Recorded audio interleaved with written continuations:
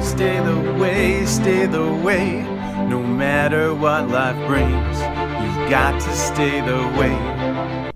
Good, glorious morning. Thanks for joining me. My name is Jonathan. This is Friday, the Stay the Way podcast on Friday, the 12th of June. And so if you would like to follow along, you can turn in your Bible to Proverbs chapter 12. We match up the day of the month with the chapter in Proverbs. And that way we have this battle plan, this glorious idea of wisdom that we can apply, put in our heart and apply, put hands and feet on, take out to change the world. That's my goal each and every day. You see, Jesus is the way, He is the truth, He is the life. No one comes to the Father except through the Son.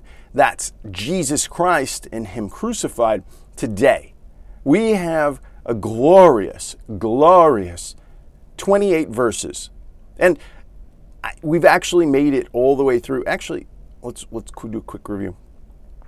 We've actually applied all of chapter 12 over the course of the last 4 years. And so that's encouraging. That means we get to start over.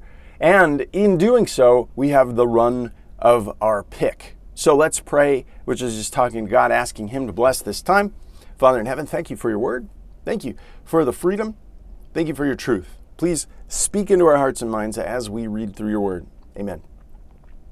Whoso loveth instruction loveth knowledge, but he that hateth reproof is brutish. Is in the New King James, it would say is stupid. You are stupid if you hate reproof. Who loves instruction loves knowledge. Do we spend our time trying to grow in this instruction and knowledge of God? Now, I typically wake up and typically check my phone, read the news, check the weather. I do about 5 different things before I pick up and read Proverbs. Now, if we were applying things properly, I'm just sorry, Lord, please forgive me.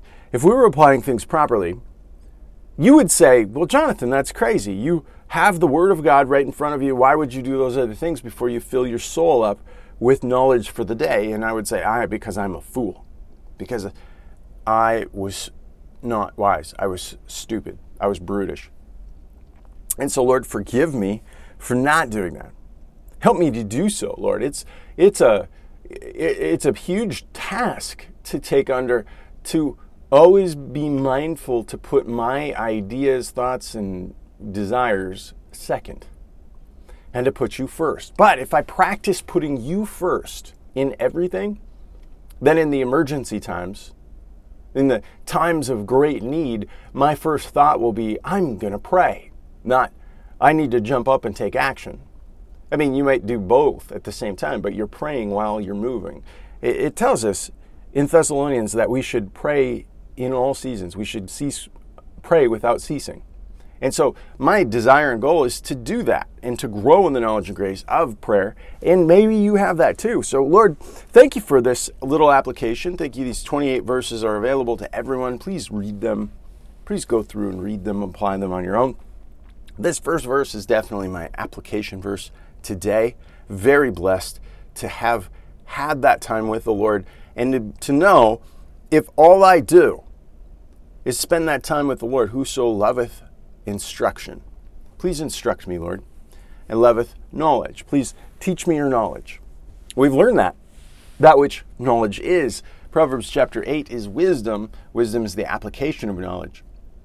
And here we're told and instructed that he that hateth reproof is brutish. If you hate being corrected, you're stupid. That's what brutish means. It's you're foolish. You're unwilling to make that change. I don't want that. I want all of God's blessings unrolled in my life for His glory.